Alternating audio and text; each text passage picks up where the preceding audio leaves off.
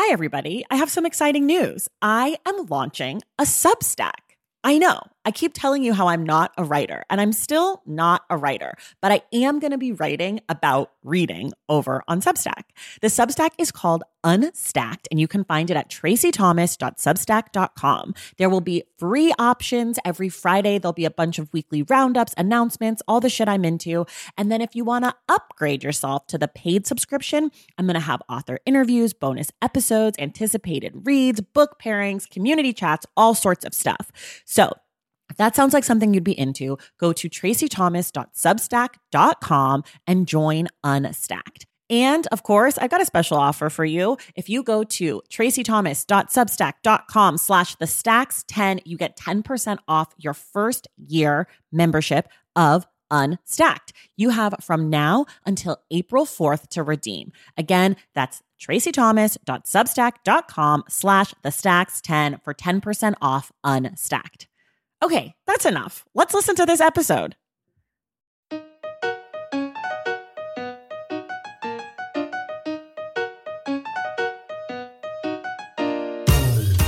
Welcome to The Stacks, a podcast about books and the people who read them. I'm your host, Tracey Thomas, and today I am speaking with educator, author, and fellow Oakland native, Carolina Ixta.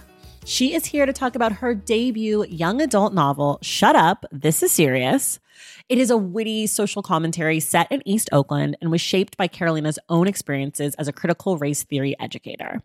The story follows Belen and Letty, best friends and daughters of working-class Mexican immigrants during their senior year of high school.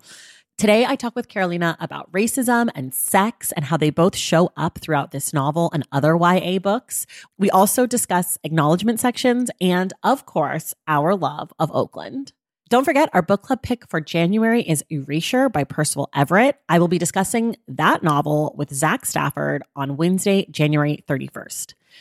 Everything we talk about on today's episode can be found in the link in the show notes. Everybody, you know what's up. It's a new year, and it is a perfect time to join the Stacks Pack at patreon.com/thestacks. That is our community over on Patreon for people who like the show and want more bookish fun in their lives. When you join, you earn perks like our virtual book club and access to our Discord channel. Plus, you get access to our brand new mega reading challenge that is a 52 book challenge that has prompts like read a book under 200 pages, read a book that is in translation from an author outside of Europe, and revisit a book that you were assigned in high school.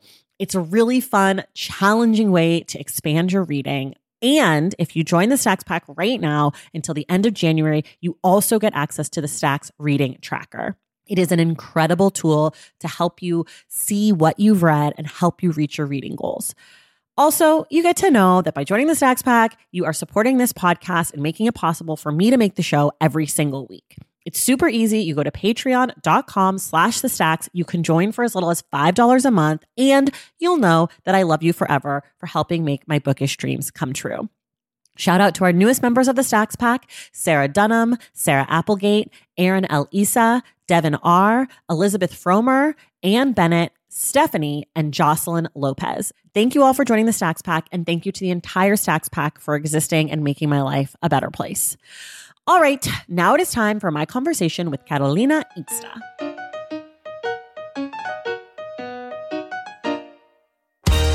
All right, everybody.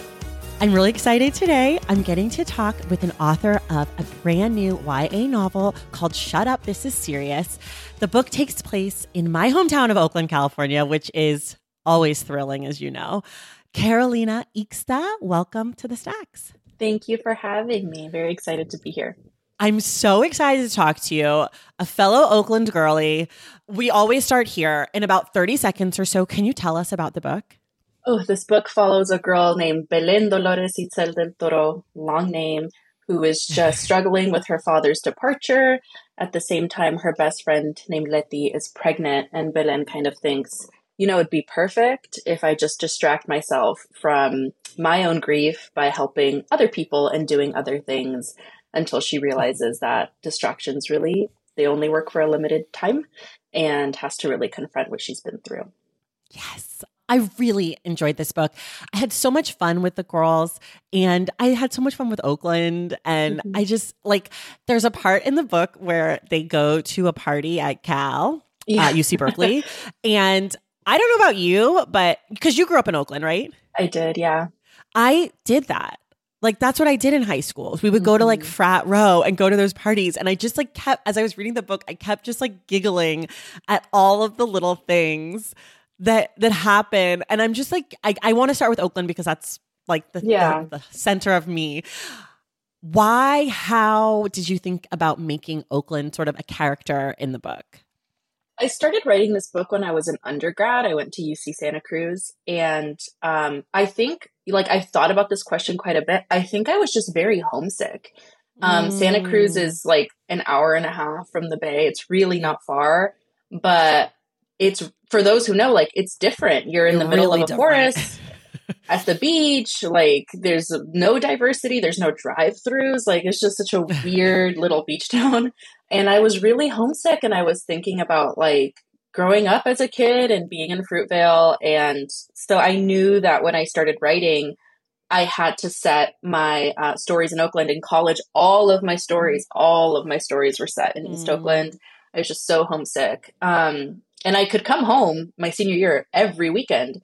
So my senior year of college, I was home every weekend. And that's where I was like, man, I'll get to this some day. Like, I was writing all of these short stories. They weren't working. And I think all the time I spent back in Oakland my senior year and then moving back for graduate school, because I went to Cal, was everything I needed to be like, okay, this is exactly what I want to do. And I wanted to characterize Oakland very realistically, of like, it's my favorite place in the world. It's beautiful.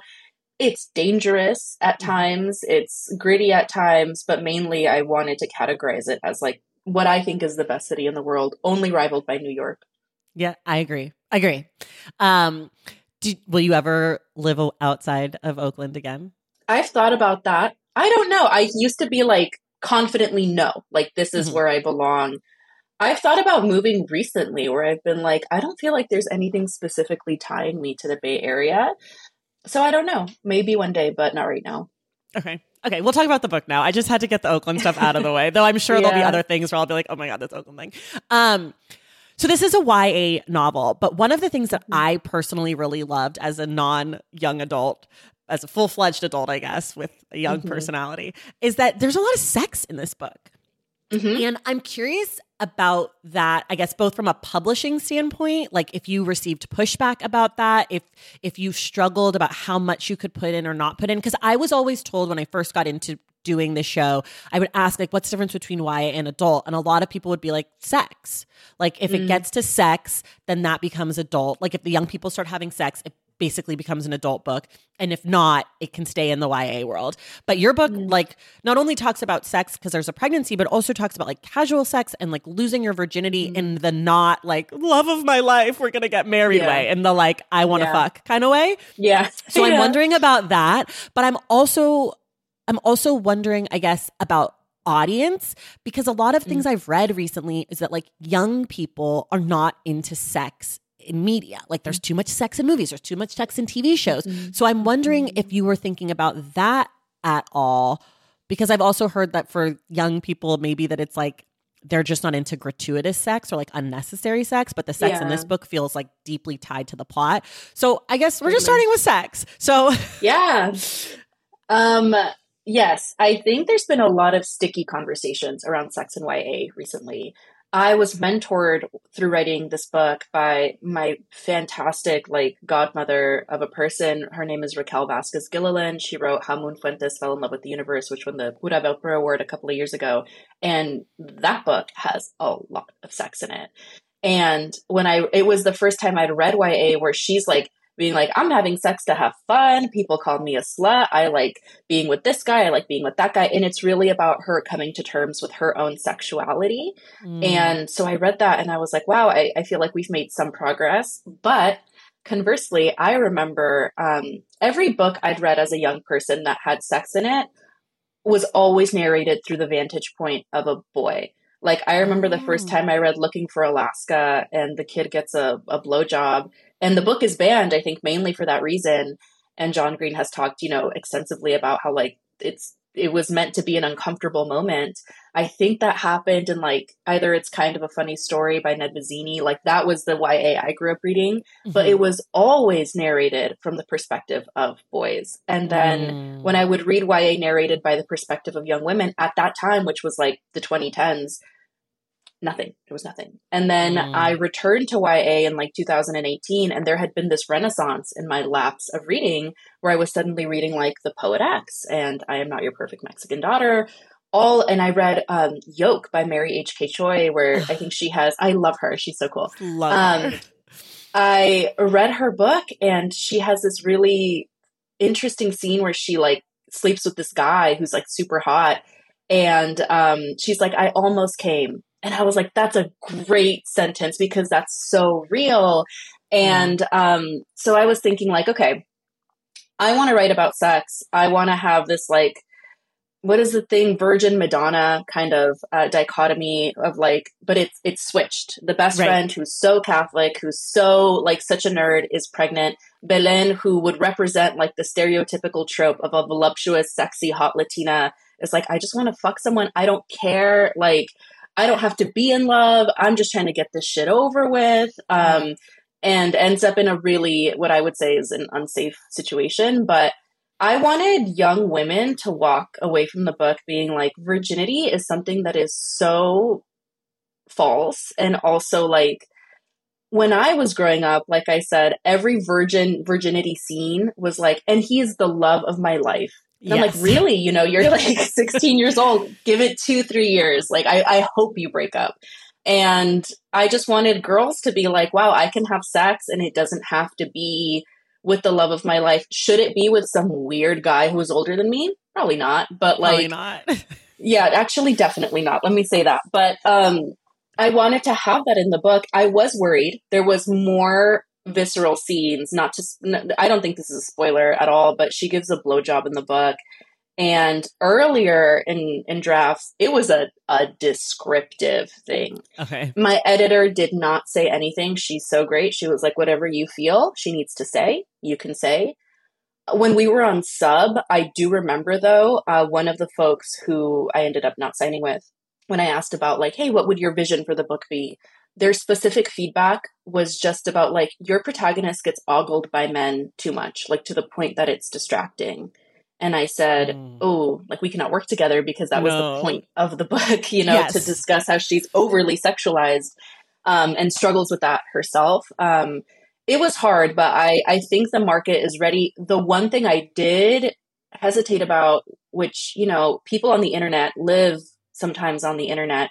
I'd see these discourses on Twitter, and I've hopped off book Twitter and publishing Twitter because I'm just like, oh my God, this is an echo chamber of older folks, like adults, saying any sex in YA is like child pornography. And I was like, oh my God, are you guys crazy? Like there are teen girls and teen boys who are having sex, and to speak to the crux of the novel, not discussing sex with your teen kids can lead them to get pregnant or to have these like really unsafe sexual encounters. So I muted those because I was like, this is just not real. Young people are having sex, and I think they need to have an author or an adult as a teacher, like explain to them, hey, like this is what happens, this is what can happen. And often not explaining those things can lead us to some really sticky situations.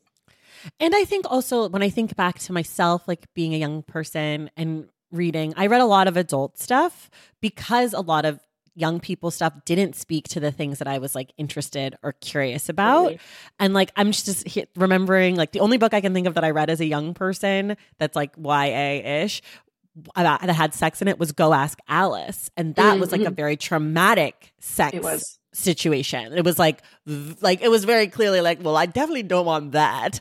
But I can't think of any like good depictions of sex or like, because one of the things about Belen is that while she does have like this relationship with this older guy that is not safe, like she is in control in a sense, like it's something that she has at least like gone for. I think it gets out of control for her for sure. Totally, yeah. But like it is not something that happens to her. Like it's not something that she's not, pursuing. And I really found that powerful because like you're saying, like there's just not that many depictions, or there weren't when we were coming up, though I'm much older than you, like that allowed for young girls to be like to have autonomy over their own bodies and their virginities and those things. And so both of the girls have, sex encounters that they at least are at the start enthusiastic about. Totally. Yeah, I think Belen, and I won't spoil it for folks who haven't read it, she learned some information about her sexual partner, which I think to many would be like hey, no more, like I've learned what I needed to learn and I gotta go. And the most interesting part with writing her was me saying she's going to make a choice to continue doing this. And it's going to come from a place of a lot of deep, deep hurt and a lot of wounds that I think someone who's not privy to like a healing journey or understanding young people is very complex would be like, oh my God, what a slut. She's crazy. But I was like, the whole point is to say like, she is making a choice. Is it the correct choice? I don't know. Right. And she'll grow to get there, but we have to see her through that very raw, real growth. Yeah. I mean, I think that's what makes the book really special, and like what made the book for me as an adult, like also enjoy it, is because I felt like she was in control and that like you weren't trying to like teach us a lesson, which is something that I really hate, because I remember being young and authors like trying to like make a point and me being like, yeah, bitch, I fucking know, like abstinence is the best. Like, right. Like, it's like, okay, thank you. So I like that this book, like I would feel excited to give it to a young person, but I also like felt excited and I like read it in 2 days because I was like, great, this is stuff that I'm like, I don't feel weird reading about it, but I also don't feel annoyed that it's like so precious. Like that's like the one thing I hate about some YA is like it's so precious and it's so preachy, and I just as a young person I didn't like being spoken to that way, and I'm glad that like you're not speaking to your readers that way, and I guess part of that is because you are a teacher. I am, and you work with young people, and so I'm wondering, like, did your students, like conversations that you've had with your students or just like your relationships with your students, did that help you to understand like how far you could push and how like to avoid some of those like precious traps? Yes. So I was a 5th grade teacher for a long time. My first class is now in high school. So it's really interesting to be like, oh my God, you could read this book and we're going to have really interesting conversations. But teaching that grade level, I had to teach sex ed, and I have this really progressive curriculum around, the inclusion of queer folks and trans folks. So great. But, I had to speak about sex very, politically, to say like, this is what happens when you get pregnant. This is what happens when you get a period. But when I took sex ed, and I think it was written in the book, it was taught as something that was very precious of like, well, you just don't want to have sex with anybody. You could get pregnant. There was a consequence around exploring sex. In the grade level I taught, I couldn't say that, but I approached teaching about sex, and my friends laugh at me all the time about it, but I was like, you got to give it to them straight up. Like, just give it to them for real. This is what happens. This is what an STD is. This is what pregnancy is. This is what a penis is. This is a diagram of a vagina. We're not using any fake flowery terms around this. We're not using any nicknames. This is it. And I would love to say that all teachers do that, but they don't. Even in, today, some teachers just skip the sex ed unit because it's so much easier to. I teach 100% Latino kids. And so my history, I'm like, I'd say 95% of us in this room right now are Catholic. And you know what Catholics don't do? We don't talk about sex. So if I don't tell you that this is what's going to happen, literally nobody might. There are so many girls I've had in my classroom who are like, I think I got my period. What's a period? What do I do? Because their mothers won't sit down because we have such a shamey culture about it, where I'm like, okay, I'm the adult in the room right now. Like, okay, this is what you have to do. You're okay. Everything's fine. But I did think about that. And I was like, even in the first chapter, I was like, I have to give it to them straight up. The girl is pregnant. She wanted to have sex with the guy. Now it's a whole race issue. But it did it. The whole book was colored by my perspective as a teacher, not only around sex, but when I thought about my young female students who I'm like, oh my God, they're like having their quinceañeras right now. I'm just so protective of them, or I'm like, what could I wish I could have told you that I couldn't tell you because I can't, because it's not in a curriculum, because it's not appropriate. I wish I could tell you, don't talk to that guy. I wish I could tell you, run as fast as you can. Also, like, if you want to have sex, go ahead, just please do it safely. Those are all things I wish I could have said, but I couldn't. That I was like, you know what, I can put this in the book, and hopefully they can get it. So another thing that you just alluded to and that I found really fascinating with this book was like the discussion about anti-Black racism, specifically in these Mexican-American communities, specifically in Letty's family. Letty is the gal who gets pregnant. She's like this straight A student, extremely Catholic family. And I also love that she's one who gets pregnant because it like subverts the idea of like who gets pregnant, like that it's like only the bad girls or like the slutty girls can get pregnant, right? And like not in this case. But I'm curious sort of how you were thinking about talking about this stuff and like how you were how can you teach this to your reader without like that preachy feeling? Yeah. The book kind of took over me when I started writing it. Like I wrote the first line and the rest kind of just came around. Like, I guess she's pregnant by like her Black boyfriend. What would happen? I was like, what would happen in a Latino family if we came home with a biracial baby that was half Black?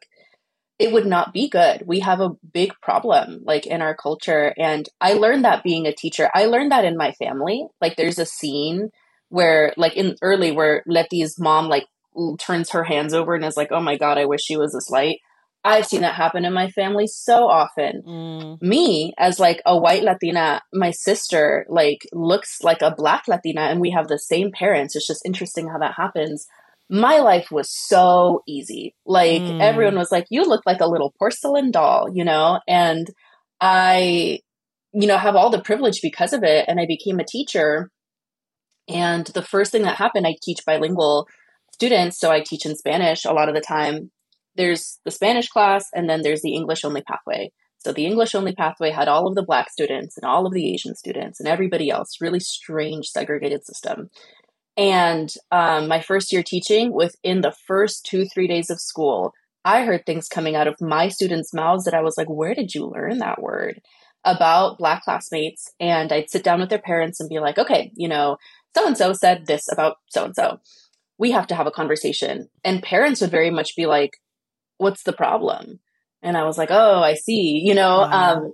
And so I was reminded that racism is really taught, right? Like these kids don't come out of their parents' houses just knowing this language or these terms, very advanced terms, very advanced comparisons. It's what they're hearing at home, right? So as a teacher, I was like, all right, we have to have this curriculum around this. And I turned to the Learning for Justice standards around it. And I really thought, and I hope this doesn't come off as like a martyr, heroic teacher narrative, because that's not how I feel. I feel like I'm just doing my job. But I was like, if I don't teach them about this, I truly don't think anybody will. They might have to go through what I went through, which is going to university, paying exorbitant amounts of tuition, going into fat debt to understand things about mestizaje and colorism and anti-Black racism in our communities. And some of them truly may never do that. Like they may never go and learn these terms because no one might teach them. So I found it to be my actual job to do that. And so when I wrote the book, as I was teaching my students about this, I was like, well, I'd like to teach readers about this in a way that feels organic. I'd read and I read a lot of YA about Latina girls, and it's always, and I don't mean that this is no discredit because I'm like, I truly feel like I stand on the shoulder of lots of giants, but it's truly about how the world is so cruel to Mexican people. I'll speak in the Mexican specifically, but I'm like, yo, we're so fucked up sometimes. And growing up in Fruitvale, I see it often where I'm like, it's a dense immigrant community and we're just trying to make ends meet. But like a Black person walks by and we're like clutching our purse. Like, what are we doing?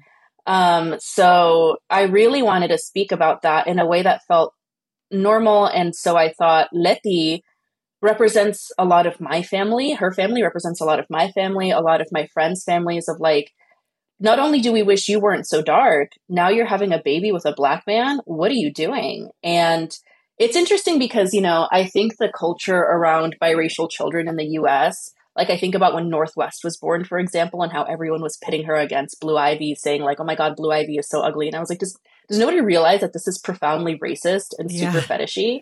You know, having a mixed race baby in the US, usually with a white person, is like, oh, what a cute kid. And in like Latino communities, you have a mixed race baby with a Black person, and it's like, what have you done? Like you like disparaging our community.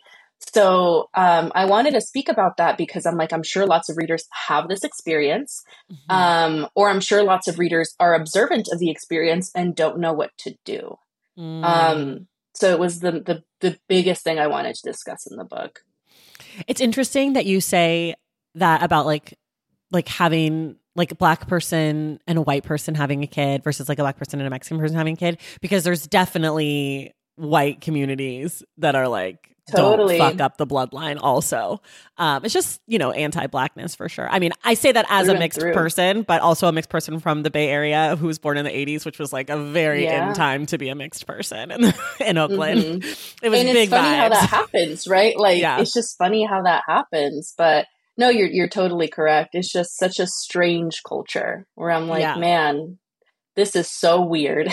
Yeah.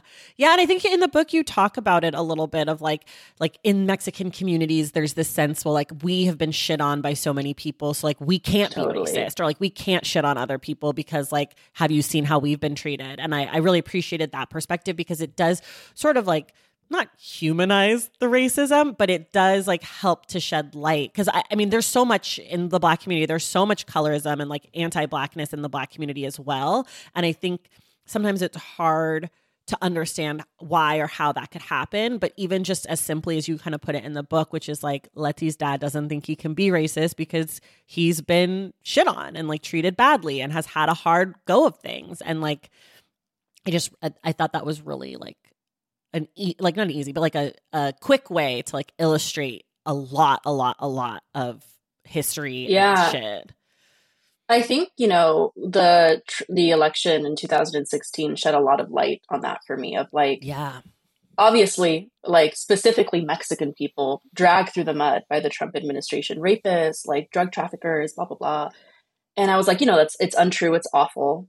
But the response I saw from my community was to somehow dig their heels into like, we are oppressed, and so we don't oppress others. And I'm like, yeah, really? Like, we have actually a large migration issue in Mexico. Mexicans are so discriminatory towards Central Americans. And then we come here, and a lot of us are discriminatory and racist towards Black people. And I think the definition of racism gets really murky at times. People are saying like, if you're not white, you can't be racist. I'm like, sure, we can treat people like shit. How about that? Like and sometimes we really do. We really do. So I really did want to discuss that to my best ability in that book.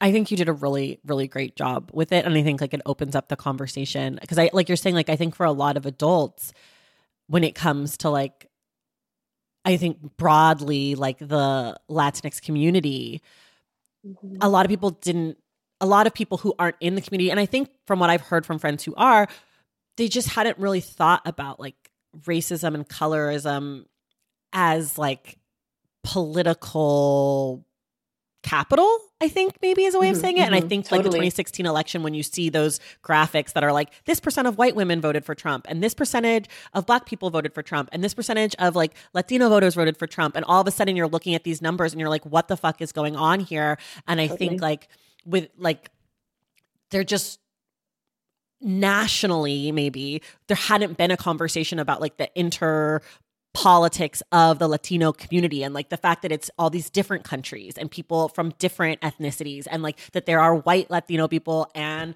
Black Latino people. And like, I think 2016 was really instructive for a lot of people. And the fact that you were able to put some of that into the book, I just think gives your young readers like a head start, right? Like it's not everything, but like it's definitely like, hey, we can at least kind of like think, like plant that seed maybe if it's the first time they're coming to it. Let's take a quick break and we'll be right back. Taking care of your health isn't always easy, but it should be at least simple. That's why for the last 3+ years, I have been drinking AG1 every day, no exceptions. It's just 1 scoop mixed in water once a day, every day, and it makes me feel nourished and strong enough to tackle whatever else might come my way. That's because each serving of AG1 delivers my daily dose of vitamins, minerals, pre- and probiotics, and a lot more. It's a powerful, healthy habit that's also powerfully simple. The nutritional insurance that AG1 provides has been vital to keeping me productive and focused. It helps me cover my bases in just about the time it takes to fill a glass of water, scoop in 1 scoop of AG1, and then drink it. So I don't know, 75 seconds? With the perfect mix of vitamins, probiotics, and nutrients from whole foods, I'm not stuck trying to assemble it all by myself, which would have considerably worse results. AG1 saves me all the time and hassle, and it has made such a difference in my overall mood and especially my gut health, among many other things. But don't take my word for it. Go ahead and try AG1. Let me know what you think. Whether you notice you're needing more nutrient support than you're used to, or you just need an edge for a tough workout, AG1 can be the ticket. If there's one product I had to recommend to elevate your health, it's AG1, and that's why I've partnered with them for so long. If you want to take ownership of your health, start with AG1. Try AG1 and get a free 1-year supply of vitamin D3, K2, and 5 free AG1 travel packs with your first purchase exclusively at drinkag1.com/thestacks. That's drinkag1.com/thestacks. Check it out. Across America, BP supports more than 275,000 jobs to keep energy flowing. Jobs like building grid-scale solar energy in Ohio and producing gas with fewer operational emissions in Texas. It's and, not or. See what doing both means for energy nationwide at bp.com/investing in America. As you write your life story, you're far from finished. Are you looking to close the book on your job? Maybe turn a page in your career? Be continued at the Georgetown University School of Continuing Studies. Our professional master's degrees and certificates are designed to meet you where you are and take you where you want to go. At Georgetown SCS, the learning never stops, and neither do you. Write your next chapter. Be continued at scs.georgetown.edu/podcast. Okay, we're back. We talked about race. We talked about sex. We're doing all the hard stuff first. There's something fun I want to do later. I want to talk about college admissions. Oh, because that's a part of this book. And I'm pretty removed from college. I started college 20 years ago this year, which is insane to me. I think I'm still 24. I am not. But one of the big plot points is everyone's trying to get into college in the book, or at least they have to write their college essays. And all of the kids choose the same prompt, which is what's a time where you had to overcome adversity or whatever, which such a horrible prompt. And they all the kids in the book are kids of color. They're Black kids or Mexican kids. And these admission questions are essentially forcing kids to be here's my trauma, value me for that. Yes. And I'm curious how you feel as an educator and a person who, has relationships with young people. Is there ever a world where that's not how kids get into college? And if not, or if so, right now, how we're doing it, what are we teaching young people about their worth and their trauma and that relationship? Yep. Man, I think I'll start by saying that my background is an educational, I studied to be a teacher. I was so pissed off when I wrote this book because Operation Varsity Blues had just broke. Oh, that's the cheating to get into college scandal, USC. Aunt Becky, whatever her I'm a name big is. Full House fan too, so it really hurt my feelings. Yeah. And I actually recently sat next to Olivia Jade, her daughter, at a restaurant in in Soho with a friend. We were at brunch, and I looked at her, and I don't think God bless her. I'm so sorry, Olivia, if you ever hear this. I don't think you will. I looked at her and I don't think I concealed my rage enough because she stood up and left. And you did it! I know. I felt so powerful because I remember that shit broke and I was like, you have to be kidding me. You know what I mean? Like, we all knew it was happening. But she sat down at the red table talk. Again, may God bless you, Olivia. Nothing personal. But she really was like, well, I didn't know that other people didn't have their parents' help to get into college. Like, I truly didn't know. And I like turned off the TV. I was like, this is such bullshit. And you know what? To her credit, she probably didn't know. She's lived a very sheltered life. Yeah. And I shouldn't be speaking on her specifically because it's a whole issue. But I remember hearing that and thinking like, man, I hadn't started working on this book yet, but that's really what got me riled up to write about that, where I was like, man, my friends and I were crying over writing our statements, being like, and my dad left me and my parents came from a different country and we didn't eat anything but rice and beans. And I edit many personal statements now for former students or brothers of students where I'm like, I'm so sorry, honey, speak in the active voice and you need to tell them exactly what happened because that's unfortunately the only way they're going to care. And I went to university and I sat down with a professor. And he told me, we don't read half of those. We don't even read a quarter of those. If you're like, we put you through like a numbers game. This is a UC system. And then who's on the cusp, might pick one up and then we decide. And I was like, and people don't know universities are for-profit models. They really are just like, who's paying us a lot, which is why we end up with lots of international students because I'm like, they're paying these crazy fees, right? So I wanted to discuss how like, for a lot of wealthy, rich, white children, they can just donate a library, make some calls, shake some hands, and suddenly you're at USC, right? Right. And for someone like Leti, or really someone like Ali, who I loved Ali's character of like, I just want to go to school. I've been through something awful. Let me put all of it into this essay and then let me get in. And my one obstacle is still money, Yeah. That shit pissed me off. Because it's so true. And I had many friends who are like, I wrote the statement of my life. I pimped out everything I've ever been through. And I still can't go to school because I don't have any money. And there's a bunch of kids who are like, I haven't been through anything. In fact, I didn't know that other people had to go through things to get in. My dad is going to donate $3 million to the sports team and I'm going to go to school. Right. I don't know the answer to like, how we make that better. I think the university system just needs our education system just needs a complete upheaval. But I really think they make these kids of color sweat. Like, it's like a pony show of like, your dad died? Great. Like, tell us more. Your mom abandoned you? Perfect.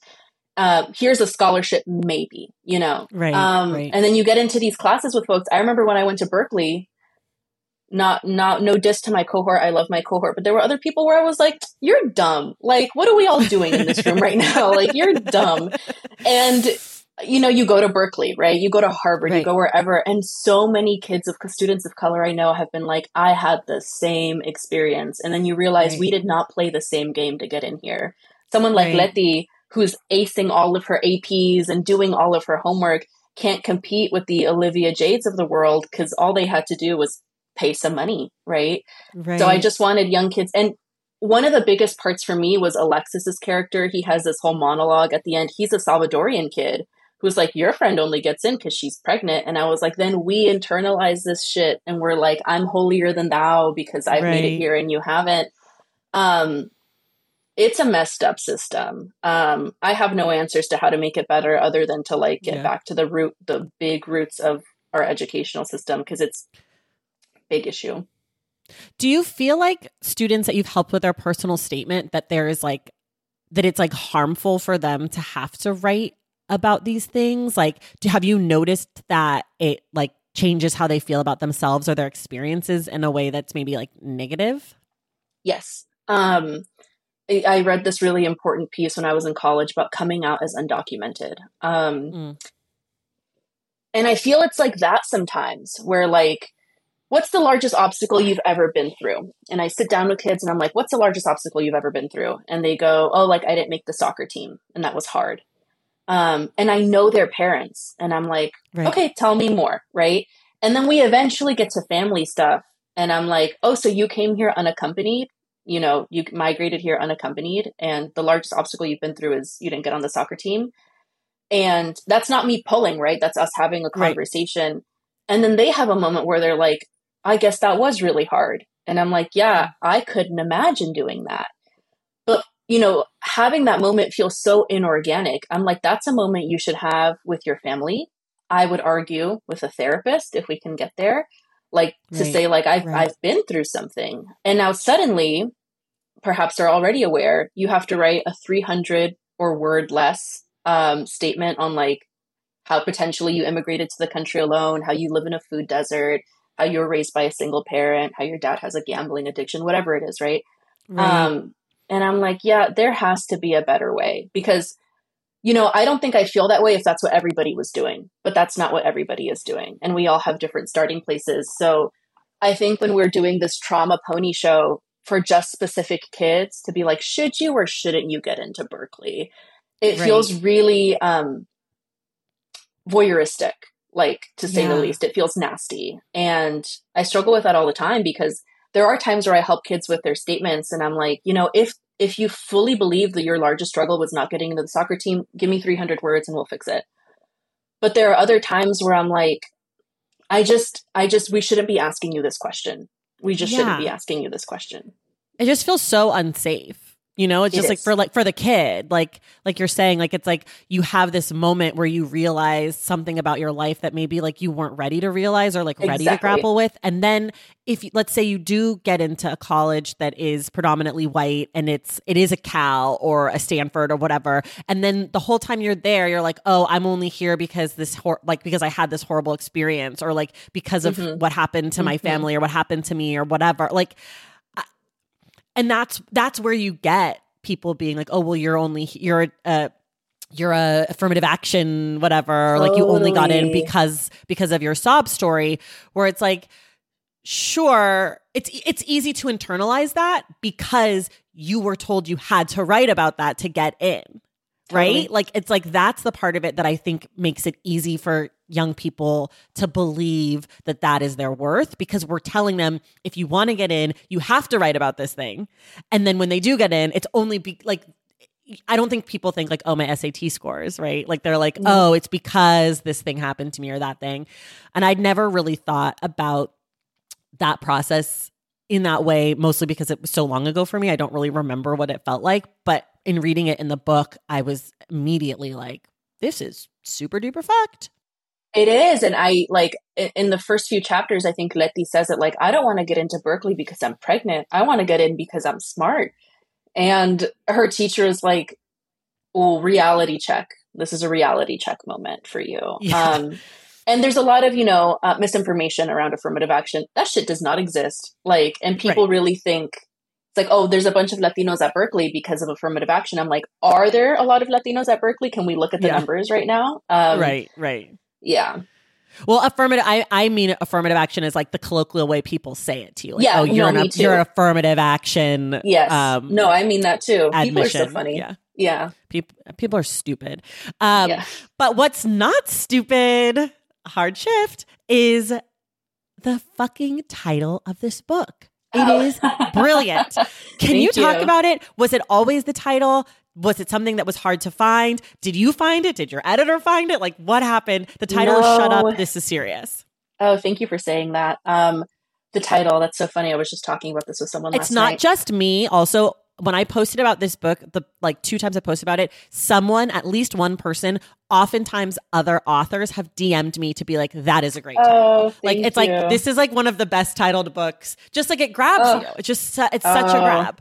Anyways, you. Sorry, go ahead. No, you're fine. I'm awful with titles. I couldn't title shit if I wanted to. And the book sat untitled forever. And when I was on sub, my agent was like, so great, so excited. We need a different title. And what was the working title? The first title was called Intersections. Makes no sense in the scheme of the book. Yeah, not good. Second title was pulled from the first line, which was actually a nod to Catcher in the Rye, which was If You Really Knew About It. Scrapped it. And my editor, and then Harper was like, we don't want that title. So I sat with a friend and we spitballed ideas for weeks of like, what do we do? What do we do? What do we do? And we had listened to Honestly Nevermind, the Drake album. And he was like, damn, that would have been a great title. And I was so upset because I was like, no, it really would have been. And he was like, well, what do we like about it? Let's sit down and think. And I said, I like that there's a comma. Yes. And he was like, okay, got it. So we went through this list and we were like literally allowed being like this one. And then he said, shut up, comma, this is serious. And I went, ooh, that's good because it sounds like something Belen would say. And then the biggest question is, okay, now who says it? And for a long time, we thought Letty would say it, but I was like, Letty would not even say shut up if you paid her. Like someone else needs to say it. So it's Belen's sister who's like, you're just fucking up. You don't know what you're doing. You need to get it together. This is a really serious time of your life. And I've gotten many compliments. What's so funny is I don't like the title, but you know what? I don't think I would have been satiated with any title because I'm too close to the book. Yeah. So when my marketing team was like, oh, we love it. That's perfect. I said, you know what sells. You know what looks good on the cover. You know what to do. You know what? I'm not above you. That's fine. We'll call it that. And it was born. I love it. Also, the cover. Love the cover. We have the Oakland Cranes, the dinos, as my kids call them, and what I call them as kids. The BART train, of course. We have Belen and Letty on the cover. Did you have anything to do with the cover, or was it an artist that like kind of took the book? And just tell us about that process. I feel so privileged that my team was like, what do you want to do? And I put together what has to be the ugliest Google slide deck of like ideas. And I said, oh no, like, here you go. And they were like, cool, got it. And it took months. Harper was on strike. So I was like, damn, this shit is going to take a minute.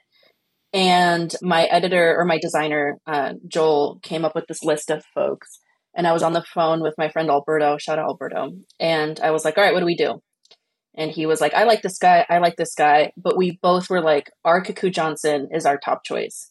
And I don't know why in my head I was like, he's not going to do this shit. Like, he's not going to do it. He's so cool. He's a New Yorker cartoonist, you know? He's a New Yorker illustrator. And when we finally got him, I was like, oh shit, like this is like actually going to happen. And he came up with these 4 covers and day of 580 was shut down. It was flooded with rain. I got to work an hour late. And I was so pissed at my students. Wasn't even their fault. And I just was like, you know what? We're not doing math today. Here are my book covers. Which one do we want? And they were like, oh my God. And they all voted on that one. Cause they were like, it's familiar. And it's someone said, and it's sad. And I went, okay, that's perfect. And we went with it. We went through a round of revisions. Arkaku is so talented. He just won the Whiting Award. I feel like we grabbed him. I'm like, damn, I wonder if we'll ever get him again at such an opportune time. He's such a cool guy. He had this novella out called No One Else. So talented, so brilliant. He had this viral New Yorker cover this year of like a bodega cap. And my team was really gracious with me. I said, no offense, and I mean it. I just didn't want the YA of someone's face and then some text. That just was not for me. I actually said, I don't want a face on it. But again, it's like, I don't know what sells. And they were able to just, you sort of have a face, but like not really. It's not the center of the thing. I like that we don't see Letty's face at all. I was like, that's perfect. There's a lot of movement and directionality. My designer did the text himself and we got some feedback around that. I think the palette is great. I was like, I want like the We Believe Warriors era colors on the cover. We want some orange and blue. You know what I mean? I was like, that's what I want. And it looked beautiful. I love it. Okay. This is the part I've been saving. The acknowledgments. Oh my gosh. I fucking love reading acknowledgments. And you gave us like 8 pages of acknowledgments. I did. An extremely gratifying experience for an acknowledgement lover like me. First of all, I need you to talk about why it was important for you to include, like, to do such a vast, expansive acknowledgement section. I love acknowledgement sections. Every time there's not an acknowledgement section in a book, I get a little pissed off because I'm like, how did you have the opportunity that you didn't take? Or I'll take a paragraph. It's also because I think I'm nosy and I'm like, who's in your life? Same. Like, who are you talking about?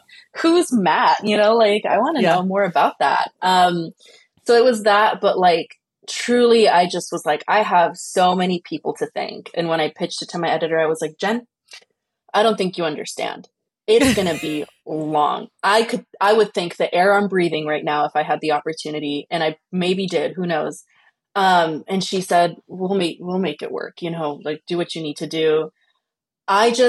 It's my favorite part. Sometimes I read them before I read the book, but I'm always afraid I'm going to spoil something. So see, I don't do it before because I read it after. So no matter how I felt about the book, I always get my favorite part at the end because sometimes I have to read things that I don't like. So I'm like, well, let me just get to the acknowledgements because that is like that's the dessert for me. Yes. It was that. It was like 10 pages of me just thinking like shapes.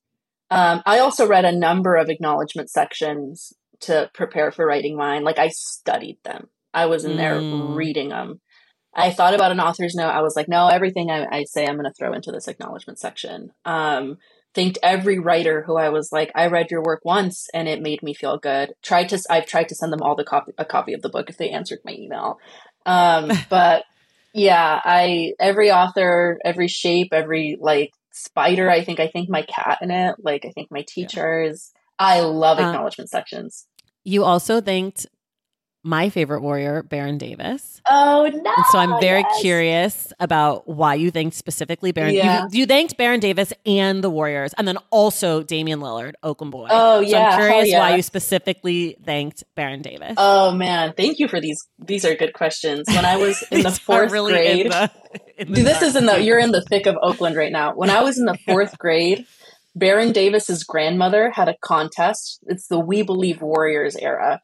They were like, write us an essay about someone who is impactful in your life. And I was a writer since I was a kid. And my fourth grade or maybe my fifth grade teacher was like, you should do this. And I carried a clipboard around during recess and was like, blah, blah, blah, blah, blah, blah, blah. And I submitted it. And they were like, hey, you made our finalists. We're going to take you to the Marriott Hotel, to the top floor. You get a TV interview, and then we're going to take you to a game. And I went to the game and I was on the teleprompter. My uncle called me. He was like, my niece, she's on TV. I don't know why she's at the Warriors game right now. And they gave me this like Baron Davis jersey. They put my name on the back. I have a Baron Davis bobblehead on my bookcase. And we went down to the floor. And I remember being like, I was literally like 9 or 10. They gave me an extra small jersey, went down to my ankles, around the most like gargantuan people I'd seen in my life.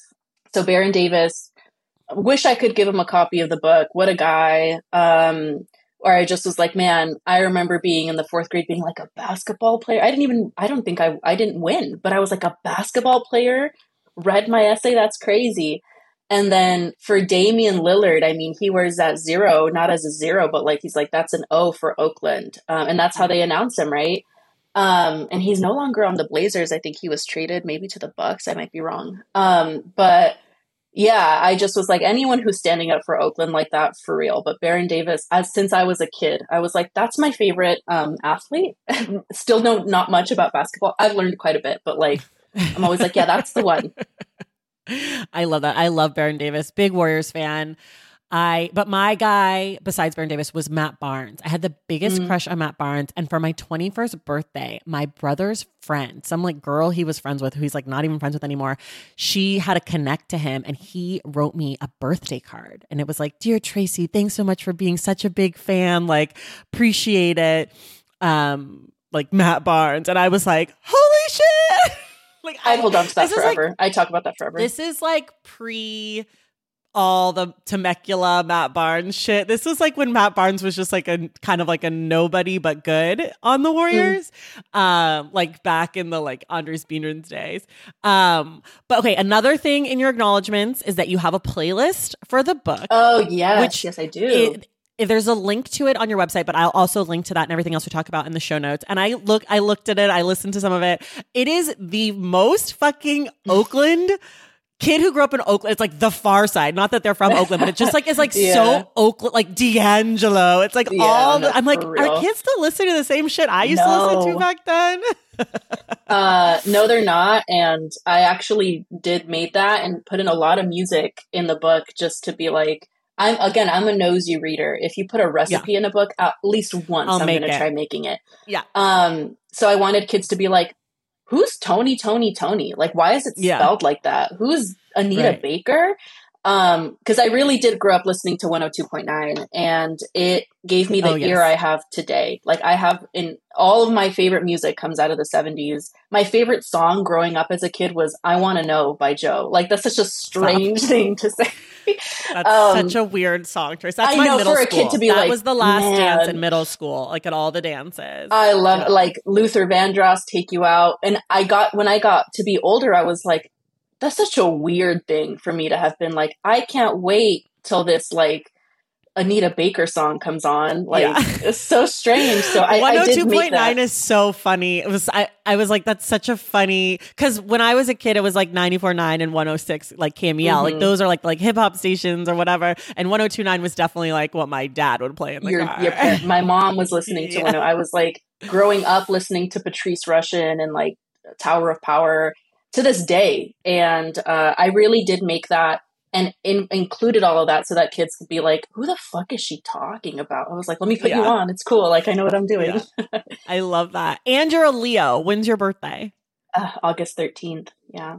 Okay. I'm July 22nd, but I'm so late at night that I'm 0-degree Leo. But I didn't know that. I found out. I found that out as an adult. I thought my whole life I was a Cancer, and then I found out. Really traumatizing. That's a big difference. Anyways, yeah. I spent a lot of time in your acknowledgments. You also list so many authors that you love that are my favorites and guests of the show. And I was like, this list is like basically the Stacks reading list as an acknowledgement. So that was really exciting for me. I was like, I love all of these people too. I have to ask you about, how do you write? How many hours a day? How often? Do you listen to music as you're writing? Do you have snacks and beverages? Where are you? Rituals? Like, as we're doing this interview at my office, I can't write at my desk. Shout out my friends Layla and Mo. They got me this ergonomic keyboard. I'm still trying to learn how to use it. But here I'm editing. I'm writing exclusively like on my laptop on a couch, or on the floor, or in my living room, or in someone else's living room. This is a stationary place for me to revise and edit. Snacks and beverages. Yeah, I have my one emotional support Coke Zero a day. Yes. My new thing is, oh my God, I almost don't want to say it, but I will, because I'm like, is it going to sell out? The Nilo coconut water. I've put so many people on to this damn coconut water. You can get it at Berkeley Bowl if you're ever back up here. How do you spell Nilo? Nilo. And I swear to God, I don't know how many people are going to listen to this. Please be mindful, because it's a scarcity out here. I went to Berkeley Bowl the other day and I was like, I paid $70 for coconut water. I was like, I want all of them. And they went all, and they gave me a box, and I want literally all of them. And I cleared out the shelf. Popcorners. Wow. Okay. Popcorners. Me and Popcorners have a specific flavor, or just all of them? Kettle corn, that's my ride or die. But I had the cinnamon sugar one, and I was like, bro, this is decadent right now. This is crazy. Other than that, like, true to my Mexican identity, we're eating a lot of Takis, but for real, I can't handle it anymore. I have IBS. Like, it'll take me out. It'll kill me at this point. Okay. But on a day where I'm like, you know what? Who cares? We're all going to die. Yeah. I'll do that. But that's how I write. Do hours a day. When I'm working with friends, we'll do timed sessions, which is good, because then or else we won't shut the fuck up. Like, we're just going to talk forever. So I'll do a timed session. I try to just work like this scene or this chapter per day. That's usually the goal, which has been interesting for revising my second book. But yeah. What about a word you can never spell correctly on the first try? Environment. Ooh, okay. That's a good one. As a teacher, it's always embarrassing to admit that, or like because I'm supposed to know like phonics and shit. But yeah, environment, can't do it. What comes next for you? We're talking today. This is sort of a fucked up question to ask you because today is your actual pub day when we're Today's my talking. pub day. So it's sort of fucked up to ask you like what's next, but do you know what comes next for you? Yes, I signed a 2-book deal with Harper. Oh, great. So I have another book coming out. I don't know when. We're hopeful for 2025, sometime in 2025. Trying to skirt around that election situation happening. Got it. Book 2, very different, alarmingly different, I would say. Still a very realistic fiction genre. Does not take place in Oakland, which I never thought I would get out of here. But it's been hard for that reason of like, can I do this? Is this correct? Like, am I making a mistake? This isn't my home. This isn't my place. That's what comes next. Before all that, we have a launch event this weekend that's sold out, which is so stupidly crazy. Yeah, it's so fun. So today I'm just going to pop into bookstores and sign books, which is exciting. Yeah. I love this for you. Yeah, but that's what comes next. Book 2 and then book 3 eventually. I'm trying to stick in YA for a little bit before I think I might have to make a pivot. Some of the shit I want to write, I think, is just too sad from what I've been told. Got it. Yeah. Kids need sad shit too. I think so. But whatever you want, we'll just come with you wherever you go. For people who love Shut Up, This Is Serious, what would you recommend to them that's maybe in conversation with your work? I keep them all on my desk. Okay. So I'm like looking at my stack. Ghost by Jason Reynolds. Jason Reynolds is it for me, where I'm like, I don't think anyone is going to do it ever like you. I don't know if anybody from the MacArthur Genius Grant would listen, but you guys are late. I was just listening to his podcast with you on Ain't Burned All the Bright, where he was like, I want a nod from the Pulitzer Foundation. And I was like, they should make one just for you. Like, just no one else. Just for you. You should get that. Ghost is one of the craziest books I've ever read. Makes me cry every single time I read that first chapter. I'm like, I can't believe. 1, I cry because I'm like, that's so sad, so crazy. And 2, I'm like, I can't believe someone can write like that. That's insane. The Poet X by Elizabeth Acevedo. She's a quiltry author. She's one of the reasons I took my deal with them, where I was like, yo, your people want this book. You're it. Like, that's crazy. I Am Not Your Perfect Mexican Daughter by Erika L. Sanchez. Such a good book. My mentor Raquel's book, Hamun Fuentes, Fell in Love with the Universe, in terms of sex and sex education. So good. And not like thematically, but on the cover of this book was pulled almost directly from Killing and Dying by Adrian Tomina, graphic novel, a collection of short stories. He is one of the best writers I think I've ever read.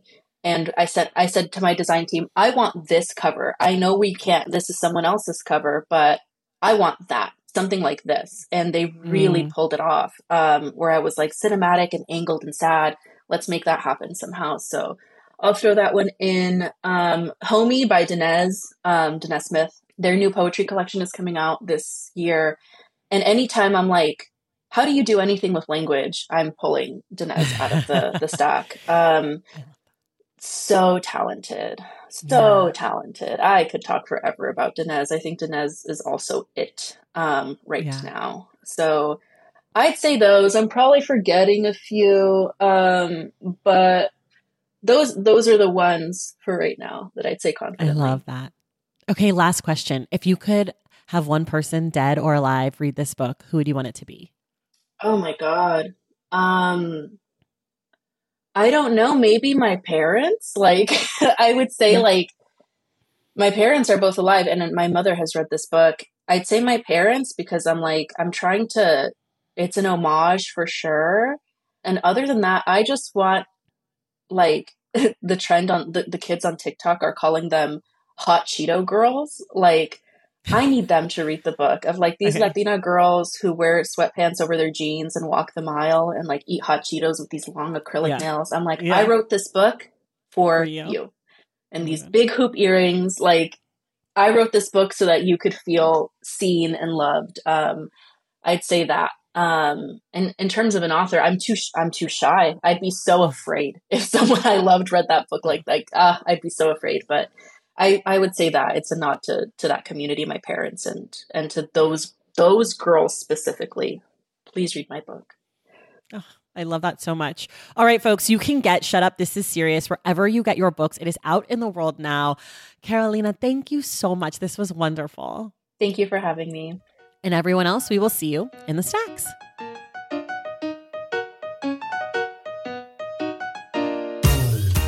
All right, y'all, that does it for us today. Thank you so much for listening, and thank you to Carolina Ixta for joining the show. I'd also like to say thank you to Kelly Haberstroth for helping to make this conversation possible. Remember, the Stacks Book Club pick for January is Erasure by Percival Everett, and we will discuss that book back here on Wednesday, January 31st with our guest, Zach Stafford. If you love the show and you want inside access to it, head to patreon.com/thestacks and join the Stacks Pack. Make sure you're subscribed to The Stacks wherever you listen to your podcasts. And if you're listening through Apple Podcasts, be sure to leave us a rating and a review. For more from The Stacks, you can follow us on social media at The Stacks Pod on Instagram, Threads, and TikTok, and at The Stacks Pod _ on Twitter. And of course, you can always check out our website, thestackspodcast.com. This episode of The Stacks was edited by Christian Duenas with production assistance from Lauren Tyree. Our graphic designer is Robin McCrite, and our theme music is from Tigirigis. The Stacks is created and produced by me, Tracy Thomas.